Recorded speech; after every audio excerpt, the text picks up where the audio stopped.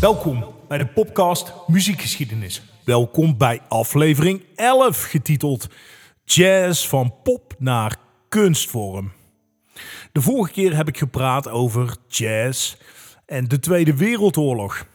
En vandaag zal ik een begin gaan maken met het einde van de popstroming van de jaren 20, 30 en 40.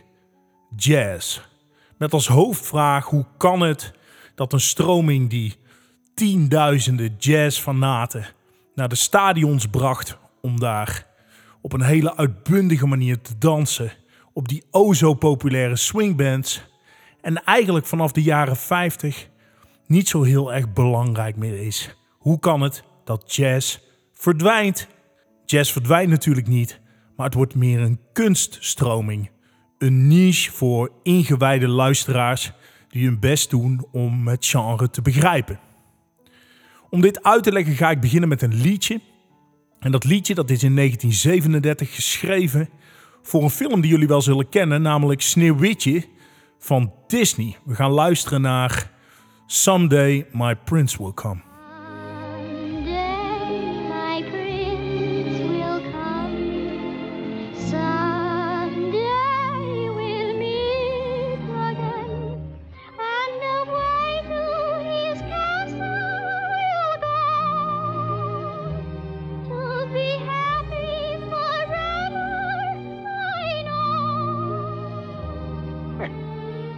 Mush. Someday when spring is here, we'll find our loved one, and the birds will sing, and wedding bells will ring. Someday when my dream. Nu gaan we nogmaals luisteren naar Someday My Prince Will Come. Alleen dan nu opgenomen door jazz-trompetist Miles Davis voor Columbia Records in 1961.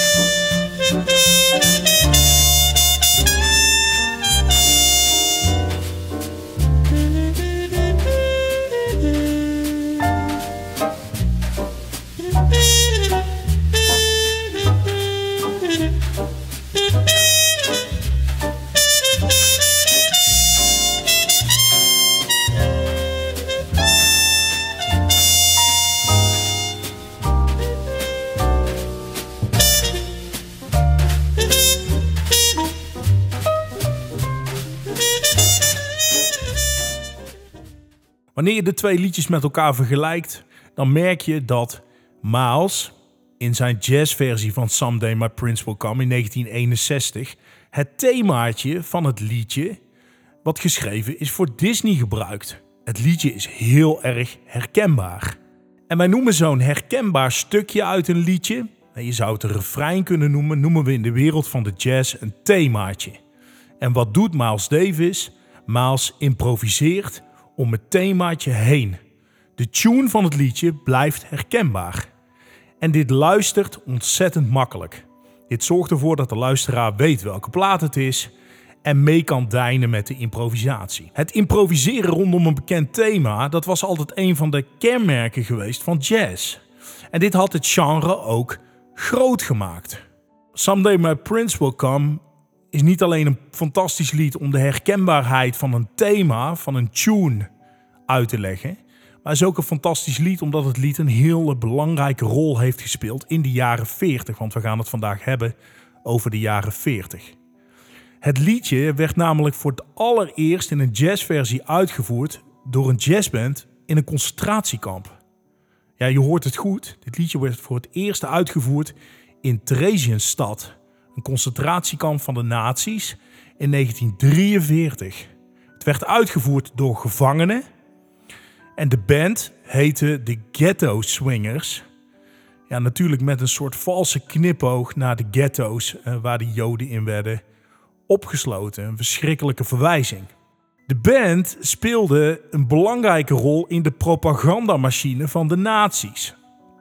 In kamp Theresienstadt werd namelijk een propagandafilm, een reclamefilm opgenomen, waarin een rooskleurige voorstelling van het kamp werd geschetst. En daarmee moesten de mensen die niet bekend waren met het concentratiekamp natuurlijk op het verkeerde been gezet worden. Het werd gepresenteerd als een gezellig scoutingkamp waar mensen samenwerkten. En waar ze dus luisterden naar bands samengesteld uit gevangenen, niets over de gruwelijkheden. En in dat kamp in 1943 zal de jazzversie van Someday My Prince Will Come door de Ghetto Swingers voor het eerst worden uitgevoerd. In dezelfde jaren 40 zal jazz veranderen van een popvorm, de populaire vorm van muziek, in een kunstvorm en zal niet langer de populaire muziek zijn. En dan kun je achteraf terugzoeken naar het moment, die plaat die ervoor heeft gezorgd dat jazz voor altijd zal veranderen. En dat is natuurlijk heel subjectief, maar in de meeste gevallen wordt Body and Soul genoemd. De plaat van Coleman Hawkins die jazz voor altijd veranderde. Body and Soul was ook weer zo'n standaard waar ik eerder over heb gesproken. Het werd in 1930 werd het geschreven door Johnny Green. En het werd voor de eerste keer gespeeld bij de première van een Broadway musical. Three's a Crowd heette die musical. En in die eerste uitvoering hoorde je dat themaatje van Body and Soul heel erg goed terug. Zo werkte de jazz eigenlijk altijd. Bekende musical- en filmliedjes werden in een jazzjasje gestoken. De melodie, het themaatje, de tune bleef herkenbaar en de solist improviseerde rondom dit herkenbare thema. We gaan eens luisteren naar het origineel van Helen Morgan, die in 1930 voor de musical Three's a Crowd het liedje Body and Soul voor de eerste keer zingt.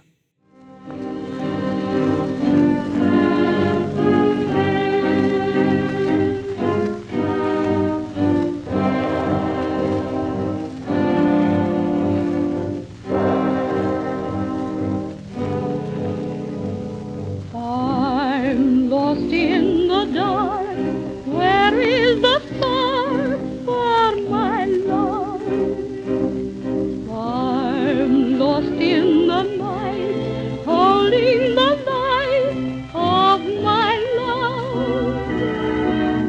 The heavens opened and closed, as well I might have supposed. And I am left in this abandon, so far removed from all that I have planned. Dat was het origineel van Body and Soul uit 1930. En nu gaan we luisteren naar Coleman Hawkins, die een eigen versie maakt van Body and Soul in 1939.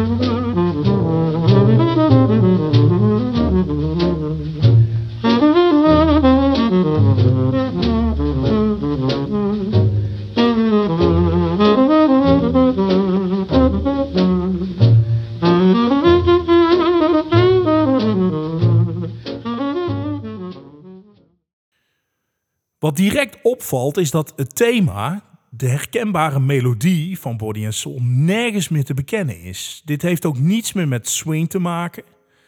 Dit heeft niets meer te maken met zoals jazz altijd herkend werd. Een themaatje, een tune waarop geïmproviseerd werd.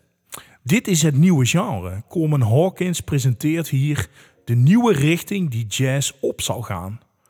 En die nieuwe richting zal de naam krijgen bebop, of afgekort bop. En bebop is een genre wat meer vraagt van de luisteraar. De herkenbare melodie is nergens meer te bekennen. Het lijkt één grote aaneenschakeling van improvisatie waar geen lijn meer in zit. Je zou Body and Soul het einde van de swingtijd kunnen noemen. Het einde van jazz als popmuziek. En jazz wordt dan een kunstvorm voor de ingewijde luisteraar. Als je vandaag de dag praat met mensen over jazz, en je geeft aan dat je geïnteresseerd bent of geniet van jazz, dan word je al heel snel een snob genoemd. Jazz wordt gezien als snobistische muziek voor de ingewijden, voor de rijken, wordt er dan soms gezegd. Terwijl het eerder in de jaren 20, 30 en 40 de populaire muziek was. Het was de top 40 muziek. Nou, die gedachte dat jazz snobistische muziek zou zijn, ja, die komt voort uit dit genre, bop, waarvan Coleman Hawkins met Body and Soul de grondlegger is. Maar wat is dan het verschil tussen swing, de popvorm van jazz, en bop? Nou, dat heb ik dan net al verteld. Niet langer staat het herkenbare thema, het deuntje staat centraal. Maar wat staat er dan wel centraal? Hoe gaat de muzikant te werk? Wat Coleman Hawkins doet, is dat hij eigenlijk het hele thema, de melodie van het liedje, dat hij dat compleet vergeet. En het enige waar hij naar kijkt, is naar de akkoorden onder het liedje. Hij kijkt naar de akkoordprogressie, zoals muzikanten dat noemen. En zoals jullie misschien wel weten, bestaat een akkoord uit verschillende noten. Het zijn noten die tegelijkertijd worden gespeeld. Wat deed Coleman Hawkins? Hij keek naar die akkoorden in dat liedje.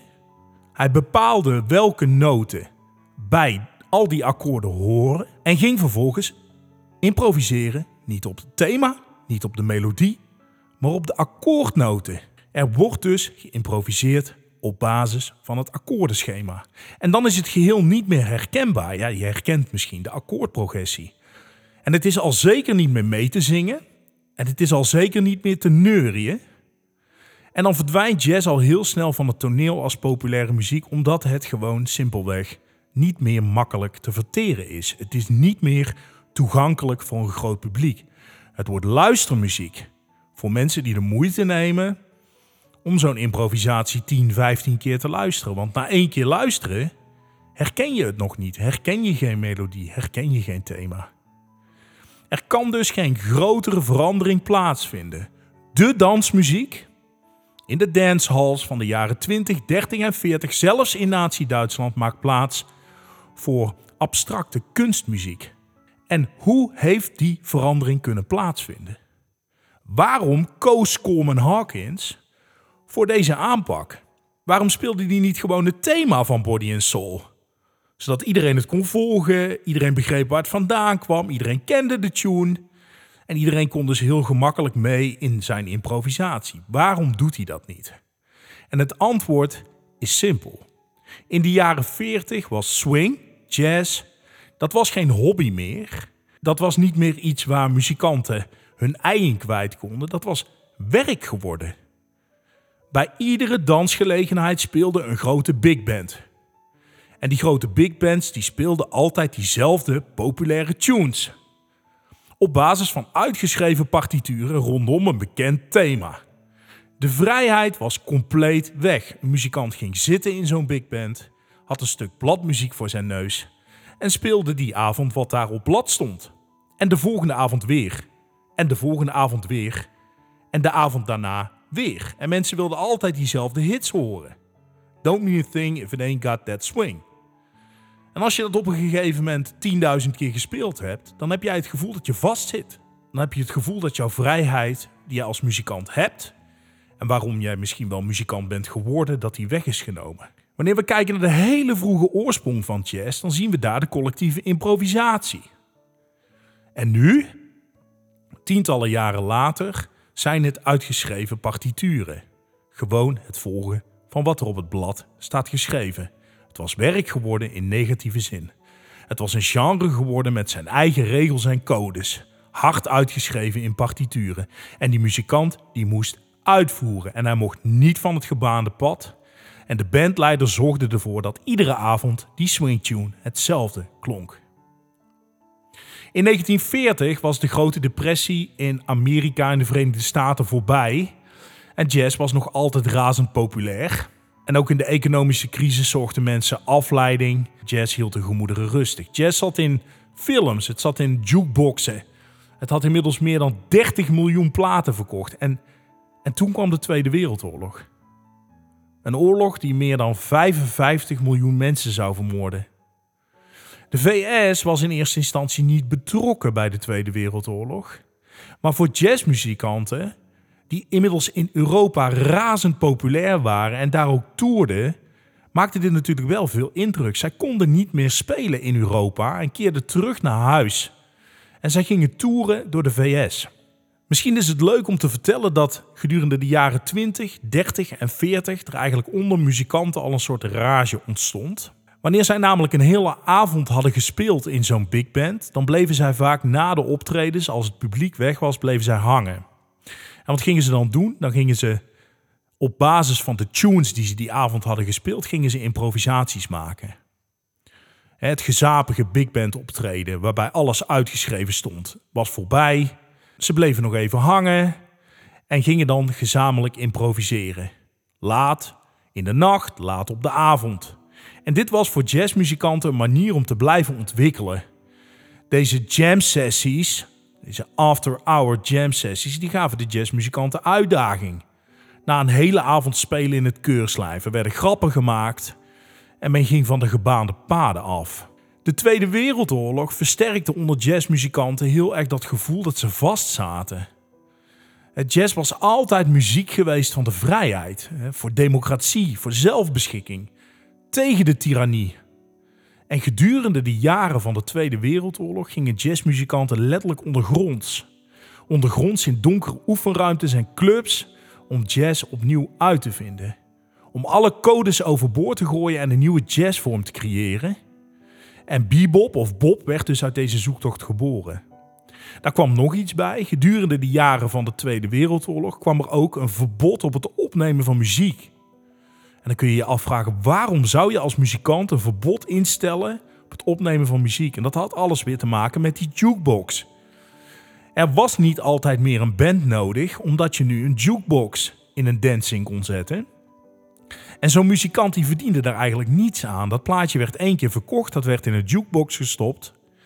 En vervolgens kon zo'n bar- of dancing-eigenaar die plaat duizenden keren afspelen zonder daar nogmaals aan de muzikant voor te betalen. En toen hebben de muzikanten in de VS bedacht dat wanneer zij geen nieuwe platen zouden opnemen, dat die jukebox-eigenaren vanzelf zouden gaan betalen voor het afspelen van die muziek.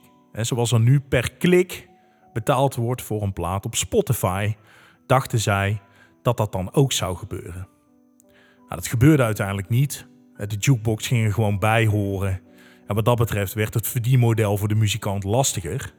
Maar in die 2 jaar dat er niet opgenomen mocht worden, besteden heel veel muzikanten hun tijd om te jammen, om die vrijheid terug te vinden. En ze konden niet opnemen, ze wilden niet opnemen en ze konden daar op dat moment dus niets mee verdienen. En dus was het tijd om opnieuw te gaan experimenteren. De geboorte van bebop start in 1940 in een bar die heet Minton's Playhouse op 118th Street in Harlem in New York. Een kleine en smerige club. En die club, Minton's Playhouse, had een hele grote aantrekkingskracht op virtuoze, experimentele muzikanten die heel erg teleurgesteld waren in de vaste codes van de swing. En de eigenaar, Teddy Hill, die ook voormalig bandleider was van een swingband, die had een idee. Een fantastisch idee. Hij gaf gratis eten en gratis drank weg op maandagavond aan iedere muzikant die zin had om te komen jammen. Dus daar in New York waren er natuurlijk een hele hoop jazzmuzikanten die wel zin hadden om een avondje te spelen. En dan ook voor publiek in dat kleine clubje Minton's Playhouse in Harlem in New York. Teddy Hill, de eigenaar van Minton's Playhouse, die gaf niets om codes. Die wilde niet die swingplaten. Hij zei, je krijgt van mij carte blanche, zonder regels, zonder de codes. Minton's Playhouse werd dus dé plek voor de muzikant die weg wilde komen van wat zij dan die neppe swing vonden. Gericht op het ontdekken van de creativiteit in jezelf. En Minton's werd al heel snel de hippe underground plek. Er was een vaste ritmesectie in Minton's Playhouse. Op piano de virtuoze pianist Thelonious Monk. En op drums Kenny Clarke. En de latere grote Bob-artiesten zijn allemaal aanwezig op maandagavond in Minton's. Coleman Hawkins, waar we daar straks naar geluisterd hebben, Body and Soul. Charlie Christian, Milt Hinton, Lester Young, Ben Webster, Roy Eldridge. Allemaal vernieuwers van dat uur kwamen jammen in Minton's. Je zou dus kunnen zeggen dat Bob is ontstaan in deze gruizige club. We gaan eens luisteren naar een van de bezoekers, een van de muzikale bezoekers van Minton Playhouse. En dat is Charlie Christian, fantastisch gitarist.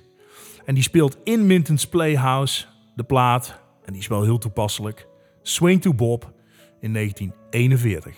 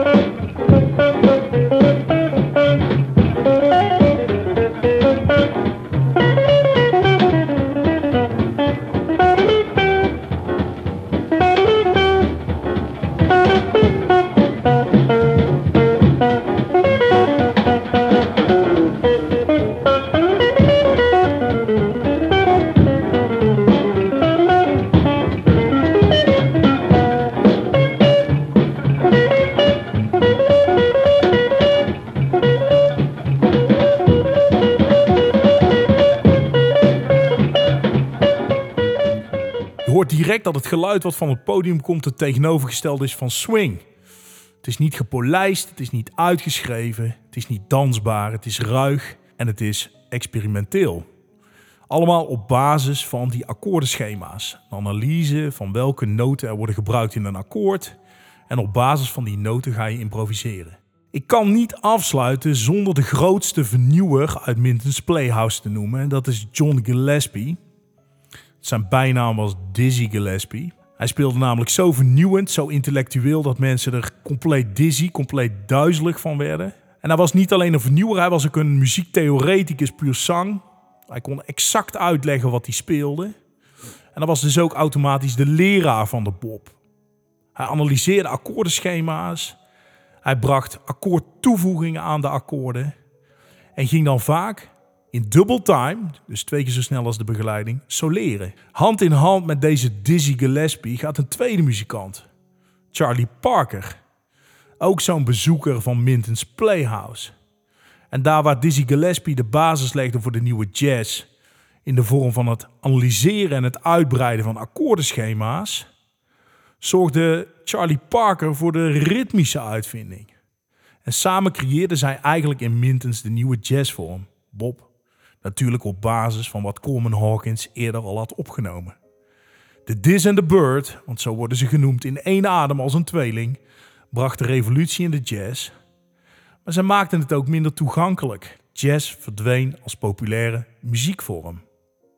En dan komt er al heel snel ruimte voor nieuwe stijlen. Crooners komen op, rock and roll komt op. Maar dat voor de volgende keer. We gaan luisteren naar The Diz and the Bird met de plaat Hot House.